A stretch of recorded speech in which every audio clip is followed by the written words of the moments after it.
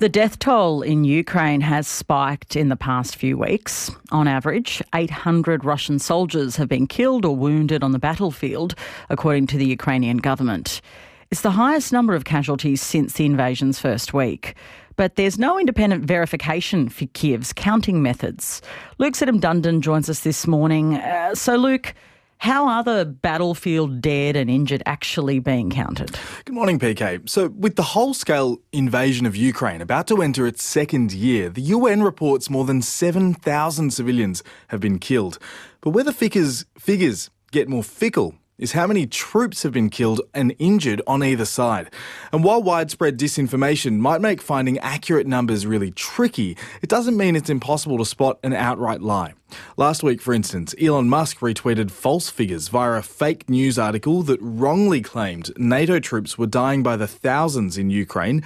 Here's how the Wall Street Journal's Yaroslav Trofimov responded on Twitter. Elon Musk is amplifying patently fake Russian propaganda. No, there are no NATO soldiers in Ukraine, dead or alive. So some figures are outright lies, PK. Others are closer to the truth, but they're still incredibly hard to verify. Norway, last month, estimated 100,000 Ukrainian troops had been killed or wounded in the war. That figure was almost double for Russia at 180,000. But those figures aren't actually based on a verifiable tally of confirmed casualties. So far, the only publicly available database of confirmed Russian military deaths is kept by BBC Russia and independent media outlet Mediazona. Here's one of their data journalists, David Frenkel. Ukrainian numbers are the upper estimation because, they do not confirm each death using several sources as we do. So our current number is 14,000, and we understand that it's the lowest estimation because we mostly count officers because they are more recognized and more remembered. We estimate that it's actually 2 or 3 times more, around 40,000. Wow, Luke, that number is a long way off from Western estimates. How are journalists like David finding their figures? PK, it's no easy task. So David spoke to me from Israel, where he now lives after leaving Moscow when the war began. All our team fled from Russia because covering war is actually a criminal case in Russia right now. A lot of data we gather from Russian cemeteries. We cannot do that ourselves because it's not safe to go to Russia. We send requests and we get answers from the authorities that they don't want to answer to independent media because of censorship and because they hate us. So why are official figures so hard to come by? David says the lowball figures provided by Moscow are all about maintaining domestic support for the war, something Mediazona is trying to counter.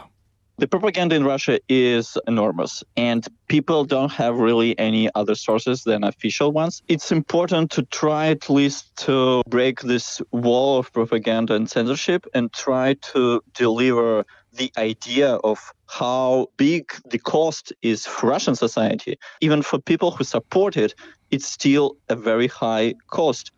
So, Luke, will we ever have a clear idea of the true death toll in Ukraine? Right now, all we have are the estimates. Calculating and confirming each and every death with multiple sources could take years. Nearly 25 years ago, Bekim Blaukai began compiling death toll figures following the Kosovo War. He's still not finished.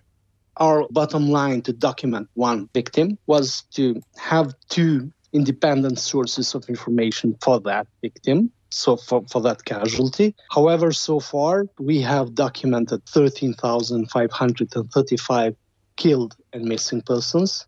And in average, now we are having 8 sources of information for every single victim. Bekim says given Kosovo's geography, it was easier to record casualties than it might be in Ukraine, one of the largest countries in Europe. He says, though, that it's not just about understanding the state of play mid-conflict, but ensuring peace and truth after the last shot is fired.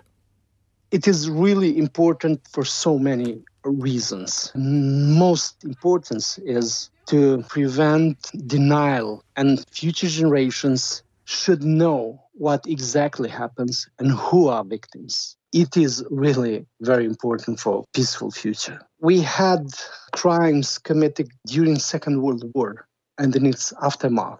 those crimes in the Second World War were not discussed at all. We didn't learn in our schools at all about those crimes. In absence of having accurate information what happens, then they will build myths and prejudices against each other. Every side will see themselves as victims while others as perpetrators.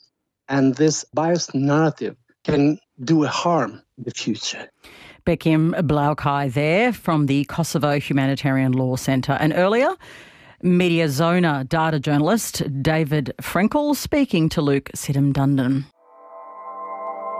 It's easier than ever to hear your favourite local and national ABC radio stations, live and on demand on the ABC Listen app.